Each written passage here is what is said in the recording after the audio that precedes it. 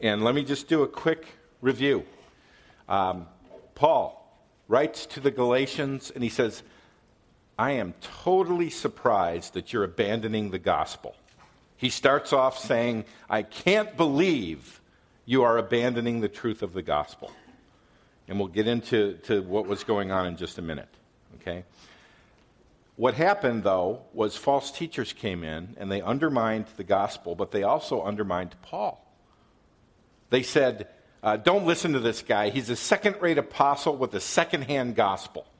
So in chapter 1 and in chapter 2, Paul has to defend not only the gospel, but himself as an apostle.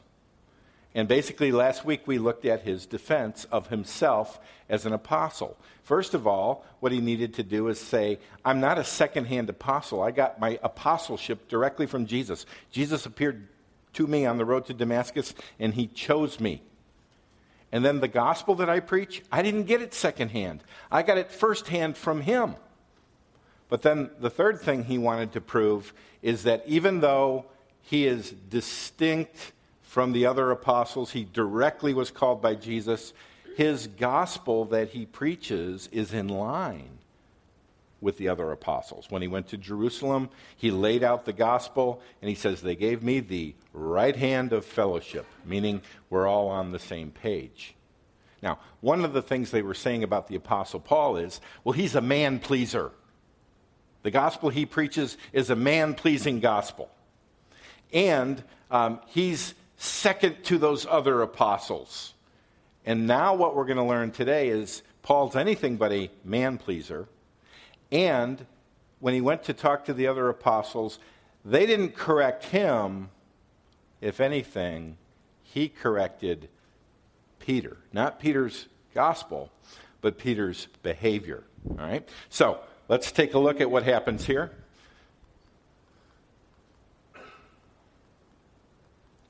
Galatians 2. But when Cephas, that's Peter, came to Antioch, Paul was there in Antioch. Peter goes up north into Syria to Antioch, to a Gentile church.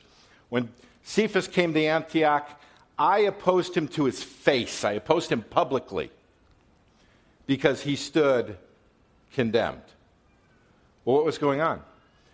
For before certain men came from James, or came from Jerusalem, he was eating with the Gentiles. But when they came, he drew back and separated himself, fearing the circumcision party. What's going on there? When Peter was in Antioch, he was eating non-kosher. The Gentiles were saved by faith alone in Christ alone, not by keeping Jewish rules. They didn't need to be circumcised. They didn't need to eat kosher. And Peter joins in, and he's eating Gentile food. He's eating the pork sandwich. Right? But now, some people come from Jerusalem, and they say, hey, these Gentiles, they can't be saved by faith alone. They need to get circumcised, and they need to eat kosher. And what does Peter do? He drew back and separated himself, fearing the circumcision party. And the rest of the Jews acted hypocritically along with him, so that even Barnabas was led astray by their hypocrisy. But when I saw that their conduct was not in step with the truth of the gospel, I said to Cephas before them all, if you, though a Jew, live like a Gentile and not like a Gentile, how can you force the Gentiles to live like Jews? Paul versus Peter. All right? Now, I thought, how can I explain the complexity of what we're going to cover today? And it gets even more complicated when we factor in what we learned a couple of weeks ago. And I thought about it this way. We now have 3 kids who have been taught how to drive. Right? Josh is just learning right now. He gets his license pretty soon. But there are 5 drivers in the Smith family. Now, becoming a mature Christian is kind of like becoming a mature driver. First, when you don't know how to drive, you get in the car and dad or mom is sitting next to you, and we have to tell you everything, like, that's the keyhole. Put the key in there. Turn it. Right? These are the windshield wipers. This is the blinker. This thing is called a seat belt. Use it. Okay? And then it gets real scary. You get out on the road, and it's like, hey, next time you might not want to come up to that stop sign at 90. You might want to just kind of ease up to that thing, all right? And don't hit that grandma. And turn left here. And you're basically taking direct cues from mom or dad, and you are responding, okay? Now, as you get older and more experienced, you want to get to the point where you are making multiple decisions simultaneously and spontaneously without being told. That's a pretty good definition of a Christian. The older you get, you're taking all this Bible knowledge and you're putting it into practice, and you're making multiple decisions simultaneously and spontaneously without somebody else telling you everything. Okay? Now, a few weeks ago, we looked at the complexities of the whole weaker brother, stronger brother issue. How do you know whether you should partake of certain activities? And what we said is there are clear black and white, right and wrong issues in the Bible, but then there are gray issues. How do you know what gray issues you should or shouldn't partake of?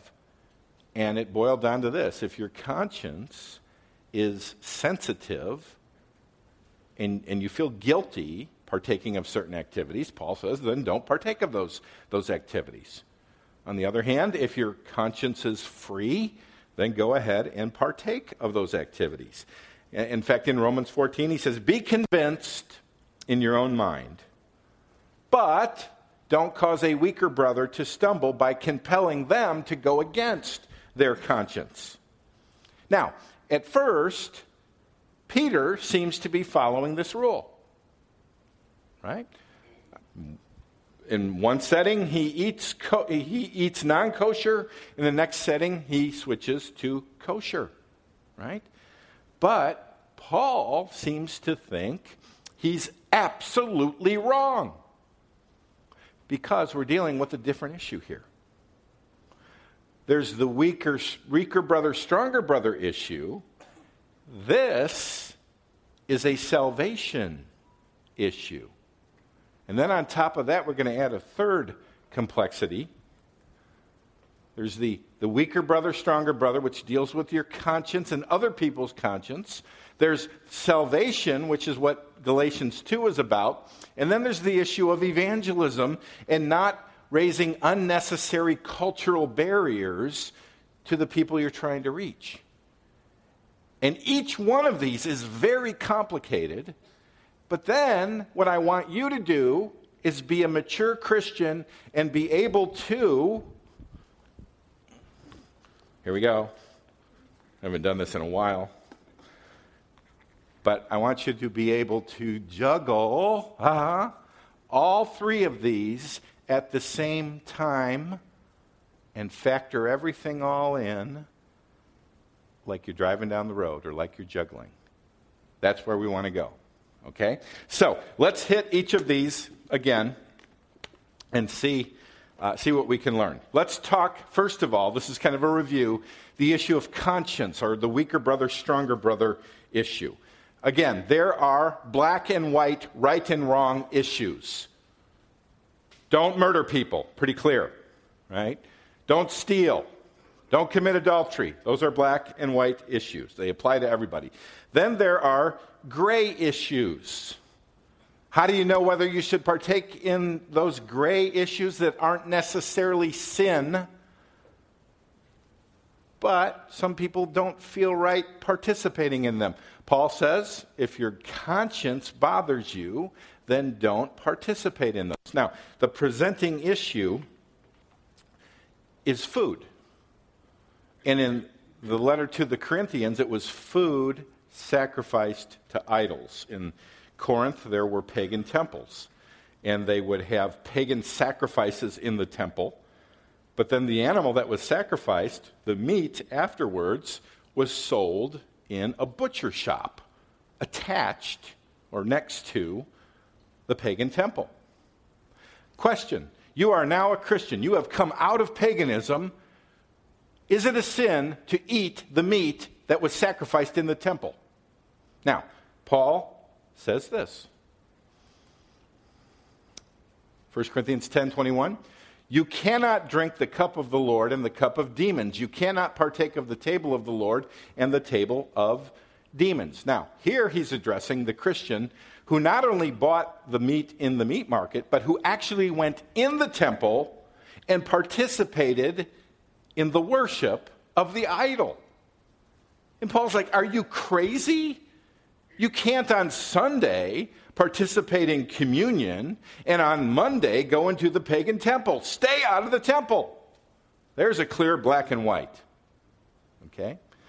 But now, what about just going to the butcher shop and buying the meat and eating the meat? Is that wrong? Now, you would think he would say, anything to do with idolatry, avoid. But here's what he says. Whatever is sold in the meat market without raising any question, or eat whatever is sold in the meat market without raising any question on the ground of conscience. Go ahead. Don't let it bother you. You say, but wait a minute. Doesn't that purchase of that meat go economically to supporting immorality? Yeah. Paul didn't make the connection, though. He said, if that bothers you, then don't do it. On the other hand, if it doesn't bother you, it's okay. On what basis can you eat the meat? For the earth is the Lord's and the fullness thereof. Okay? God gave us meat. Like the guy said, if God wanted us to be vegetarians, why did he make animals out of meat? Right? Okay? So, here, stay out of the pagan temple, but if your conscience doesn't bother you, go ahead, buy the meat, eat the meat. Okay? Unless you're eating the meat causes a person whose conscience is bothered by that to stumble. He gives this scenario. He says, if one of the unbelievers invites you to dinner and you're disposed to go, eat whatever is set before you without raising any questions on the ground of conscience. So here's a whole new thought. When you're with unbelievers, you're trying to reach them, eat whatever is put before you. That's kind of a missionary rule, right? If they want to serve you monkey eyeballs, you eat the monkey eyeballs, right? Monkey brains, okay? Don't create a stumbling block because of your persnickety Western values. Eat whatever. Don't insult them about their food, okay? But if someone, now, the question is, who's the someone?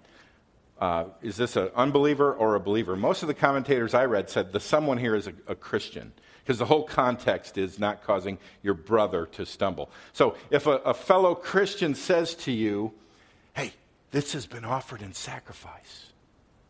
This not only was bought in the meat market, but they sacrificed it to Baal or Aphrodite.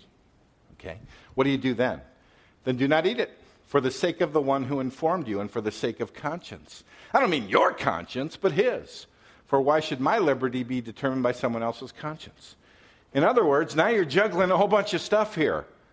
The unbeliever, you don't want to offend them. On the other hand, you've got the believer who has a sensitive conscience, and they're like, that's been sacrificed to an idol. What he says is, here's the rule of thumb. You don't want to make them stumble, just eat the vegetables. Okay? Here it is. Sum it all up. We can all have different levels of conviction about gray issues. Be fully convinced in your own mind. But let others be fully convinced in their own minds. Don't entice others to go against their sensitive conscience. Don't judge others for their freedom of conscience. In other words, let's be mature and let everybody have different levels of conviction and gray issues. All right? Now, that is just one ball. And that's complicated enough, isn't it? All right? That's the conscience ball. But now, we're going to introduce the second ball. And this is our main text today. Salvation. Okay? Again, when Cephas came to Antioch, I opposed him to his face because he stood condemned. This is clear. This is not a gray issue. This is black and white. Peter was wrong here. There's no, hey, it depends on his... This is absolutely wrong. Okay? For before certain men came from James, he was eating with the Gentiles. But when they came, he drew back and separated himself, fearing the circumcision party. Okay, now, this is not meat sacrificed to idols. This is kosher diet. Must Gentiles not only trust Christ to be saved, must they also keep everything in the Mosaic law, especially getting circumcised and eating kosher. Okay? Paul blows a gasket that Peter pulls back from eating Gentile food, and now he's just eating kosher with the Jewish Christians. You know, back then when they had communion, it wasn't this sterile little cup. They had a potluck. And at one point, Peter's like, pass the pork. Eating with the Gentiles. Give me a bratwurst. All right? But then word comes from Jerusalem, hey, this is a controversy. So Peter is now back to just eating kosher with the Jews, but the issue isn't weaker brother, stronger brother. The issue is, must I eat certain food, have a certain diet, to be justified before God? Okay? Now get this. When the matter is respecting another brother's conscience, Paul bends over backwards not to offend. When the matter becomes corrupting the gospel of salvation by grace alone, through faith alone, Paul is willing to go to war even against Peter, his fellow apostle. Why so serious, Paul? Because once you add works to the gospel, people go to hell. Did you get that? Once you add works to the gospel, believe in Jesus plus do the following things, it's no longer a gospel. It's a false gospel, and it sends people to hell. And Paul will confront Peter publicly to his face for his behavior because the gospel is at stake. Any religious system that says your works play a part in you being declared right before God is of hell. You know, by the way, don't mean to offend you, but the reason there's a Protestant and a Catholic church is over this issue. One's right, one's wrong. And as nicey nice as we want to be, one preaches a false gospel. This is the issue. In fact, this book is what started the Protestant Reformation. You know, and it's not only in Catholic Protestant, it's in Protestant churches too. You know, at one point we were looking for land and buildings and so forth, and we talked to a number of churches to say, hey, you know, you interested in merging at all? And one church, I went and talked to the pastor. Dan was with me, right? And we started talking about what we have in common. And then the question of baptism came up. And I said, do you believe that you must be baptized to be saved? Yes. I said, well, we're done now. We can't even talk anymore. Over that? Yes, over that. Now, he and I agreed that a truly saved person will get baptized. In fact, if you don't get baptized, I have to wonder why not. I mean, you're bowing your knee to Jesus as Lord, and the very first thing he tells you to do is get baptized, and you're going to say no to your Lord? What's wrong with you?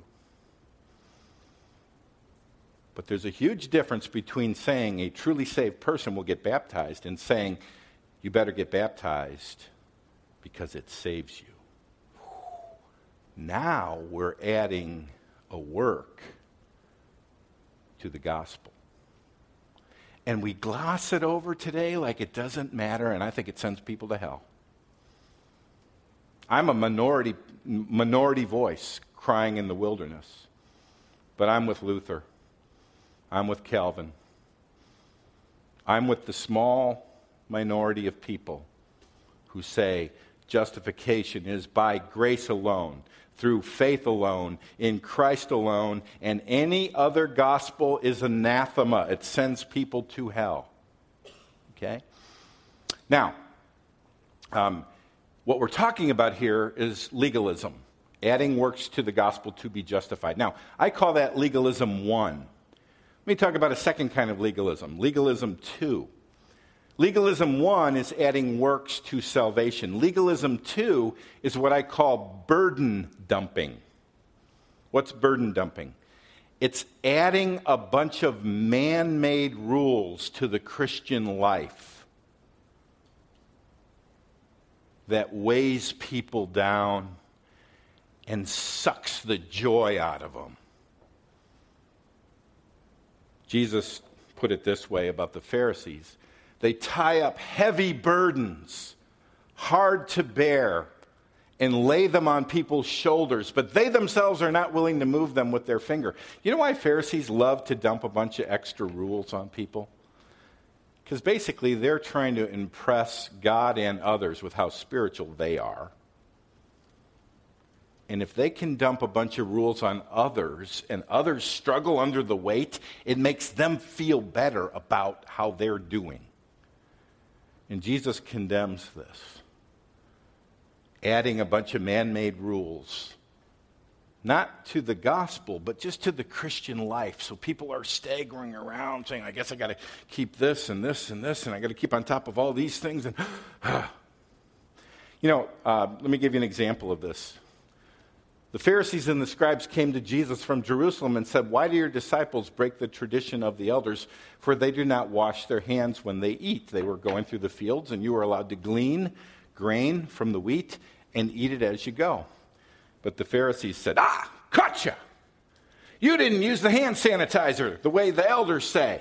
Then they had these rules. You had to use a certain amount of water, and you had to pour it over your hand, and it had to drip down your elbow. It's not in the Bible. But it was a tradition that developed over time, and they said, he's not holy. He doesn't do the hand-washing thing. So does Jesus say, I'm so sorry, I'll fit into your rules? No, here's what he says. He answered them, and why do you break the commandment of God for the sake of your tradition? You've elevated your tradition above the commandment of God. You hypocrites, well did Isaiah prophesy of you when he said, this people honors me with their lips, but their heart is far from me. In vain do they worship me, teaching as doctrines the commandments of men. Don't dump a bunch of extra biblical rules on one another and weigh people down. Jesus is not happy with that. That's legalism too. Okay? So here we have, first ball you're juggling is the conscience ball. Is my conscience bothered with certain gray areas? Then obey your conscience. if you have freedom, be concerned about the other person's conscience. Now we've got this salvation ball. Okay? Is my behavior contributing to some concept that salvation is not by faith alone, but faith plus something? But now we add a third ball. Okay? And this is the culture ball. And here we're talking about evangelism. Okay? Here you have to ask the question, am I erecting unnecessary Christian cultural barriers between me and my unsaved neighbor? Now, let me try to clarify this by giving you an example from one chapter in Scripture where all three of these come into play. It's Acts chapter 15. Okay? In Acts chapter 15, here's the issue. But some men came down from Judea and were teaching the brothers, unless you are circumcised according to the custom of Moses, you cannot be saved. Now let me ask you, which ball are we dealing with here?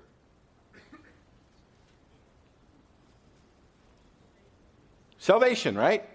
You can't be saved by believing in Jesus alone. You got to be circumcised. This is salvation. And after Paul and Barnabas had no small dissension and debate with them, Paul and Barnabas and some of the others were appointed to go up to Jerusalem to the apostles and the elders about this question. This is the first church council in the history of the Christian church.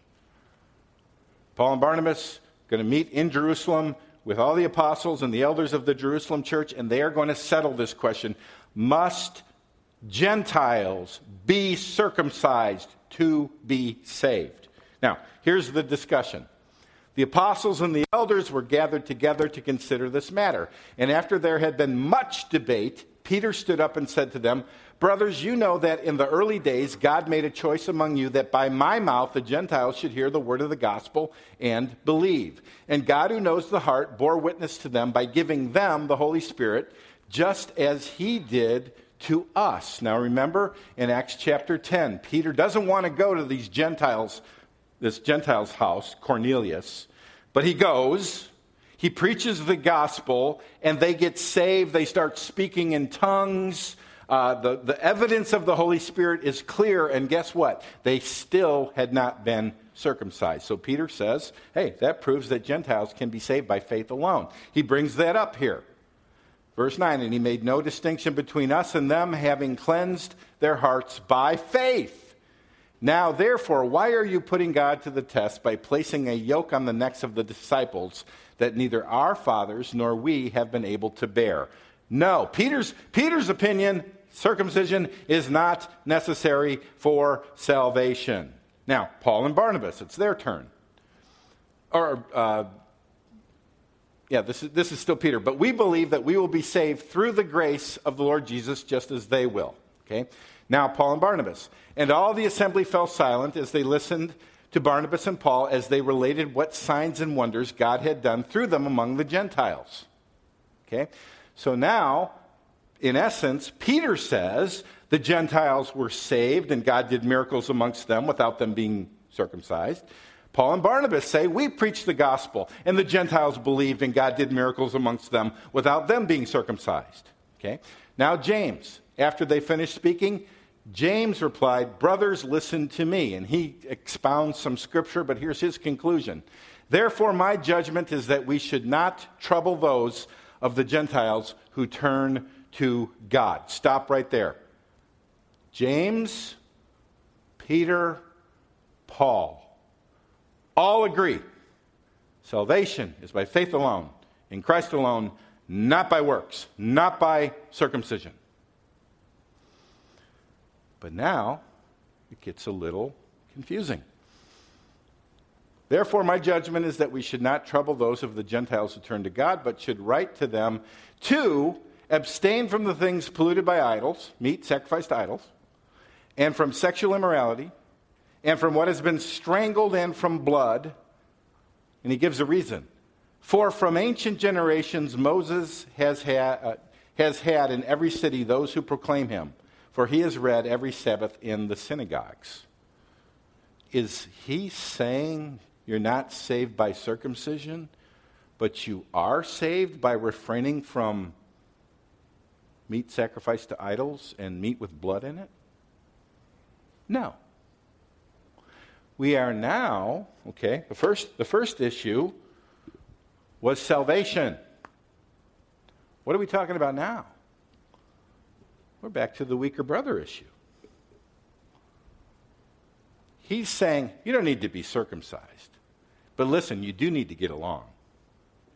And Moses has been preached in all the synagogues in the Gentile world, and the Jews find your diet repulsive. So rather than asking them to change their diet, we're asking you out of love to not cause them to stumble. This is now, okay, we've started with the salvation issue. Now it's a fellowship issue or a conscience issue.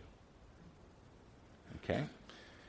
But now it gets even more complicated.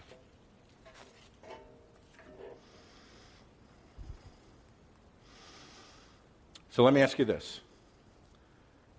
Do Gentiles need to be circumcised to be saved? Yes or no? Do Jews who believe in Jesus need to be circumcised to be saved? No. It would be smart to just make circumcision a non-issue, right? Wrong. Chapter 15 is all about you don't need to be circumcised. You don't need to be circumcised. You don't need to be circumcised. You turn the page to chapter 16. Paul came also to Derbe and Lystra. A disciple was there named Timothy, the son of a Jewish woman who was a believer, but his father was a Greek. He was well spoken of by the brothers at Lystra and Iconium. Paul wanted Timothy to accompany him, and he took him and circumcised him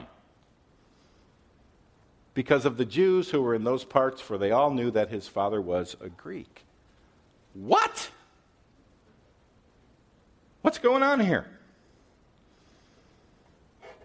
Paul didn't circumcise Timothy for salvation. Paul didn't circumcise Timothy to appease anyone's conscience.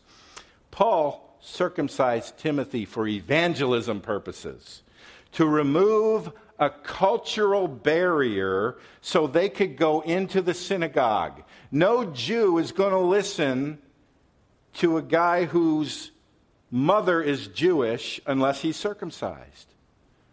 So for the sake of the salvation of the people we're trying to reach, Timothy, hand me the knife and come here.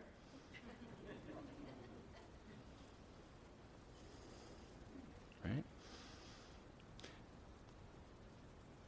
See, the third ball you need to juggle is not just what are people going to think in my little church world, but what effect am I having upon the non-believer with the choices I make? Okay? In essence, what Paul and Timothy are doing here is they're living out this verse. To the Jews I become as a Jew in order to win the Jews. To those under the law I become as one under the law. Timothy, give me the knife. We're going by the law. Why? To win the Jews. Okay? Though not being myself under the law, I'm not under that law, neither are you, Timothy. You don't have to do this to be saved, but we're going to do it for salvation, for evangelism, that I might win those under the law. Now, to those outside the law, I become as one outside the law. Pass the pork sandwich. Okay? Not being outside the law of God, but under the law of Christ. We're not outside of the moral law here, that I might win those outside the law. And here's the principle. To the weak I become weak, that I might win the weak. I've become all things to all people, that by all means I might save some. So, let me give you an example. We lived in Appleton, Wisconsin for 10 years. And it's a different culture up there. You talk about missionary training, right? I'm the only Bear fan in a sea of green. Okay? And I would say it's probably 80% Catholic and Lutheran up there. So I'm this Baptist Bear fan in Appleton, Wisconsin. Now, during Lent's not in the Bible. There is no Lent in the Bible. During Lent, that's the 40 days before Easter. It's supposed to be a time of introspection and self-sacrifice. And when I grew up Catholic, I usually gave up candy for 40 days. We had a little jar. Whenever we got candy, we put the candy in the jar. Then Easter morning, sugar rush. Because your body hadn't had any carbs for 40 days, and now you're like eating the jelly beans, and wow, and at church you're just like crazy, okay? So in Appleton, there's so much Lent being practiced that you're driving down the main street and there's restaurants advertising Lenten special all-you-can-eat fish fry on Friday night because as part of the self-sacrifice, you're supposed to give up meat. And fish doesn't qualify as meat. So you eat meat on Fridays during Lent, which I always found funny because I love to go to an all-you-can-eat perch fish fry. That's not very sacrificial at all, but it's just part of the culture. So now, I'm invited out to dinner by some unbelievers. We're going to go to the all-you-can-eat fish fry. What do? Do I raise a point and say, hey, this is legalistic man-made rules, I'm ordering a steak? I think Paul would say, shut up and eat the fish. Just eat the fish. Don't raise a barrier that doesn't need to be raised. Now, if in the course of the meal they say, I'm glad you ordered fish, because if you ordered the burger, you'd be going straight to hell, that's when I would order the burger. Now it's a gospel issue. But if it's just a cultural issue, you go over to their house, you eat fish, you talk about the Packers. Right? Because why let your little Christian-y culture stuff be a barrier between you and trying to reach somebody for the gospel? You know, some Christians can be so Christian-y in gray matters that they alienate non-Christians. Other Christians can be so worldly that they draw other Christians into sin. And I want you to see there's a lot of factors that go into making mature decisions in living the Christian life. Probably a good rule of thumb is this. You know you're walking right when you're getting bruises from both sides. Right? Sometimes, you know, there are some cases where you just can't win. What if you go out and you eat the fish, but then a Christian brother says, do you know that that's been sacrificed to an idol? And you got another one who says, so you've got evangelism issues and you've got weaker brother issues, and sometimes you just, there isn't a template that you can follow, and that's where you pray, you trust the Holy Spirit, and you make the best decision you can. Now, one last thing. Aren't all these variables man-pleasing? Isn't this taking into consideration others way too much? Yes, it is man-pleasing. There's an ungodly kind of man-pleasing and a godly kind of man-pleasing. And here's what Paul says. So whether you eat or drink or whatever you do all to the glory of God. Give no offense to Jews or Greeks or to the church of God, just as I try to please everyone. He's a man-pleaser. A godly man-pleaser. Just as I try to please everyone in everything I do, not seeking my own advantage, but that of many, that they may be saved. That's a pretty good place to end. Let's have the worship team come up.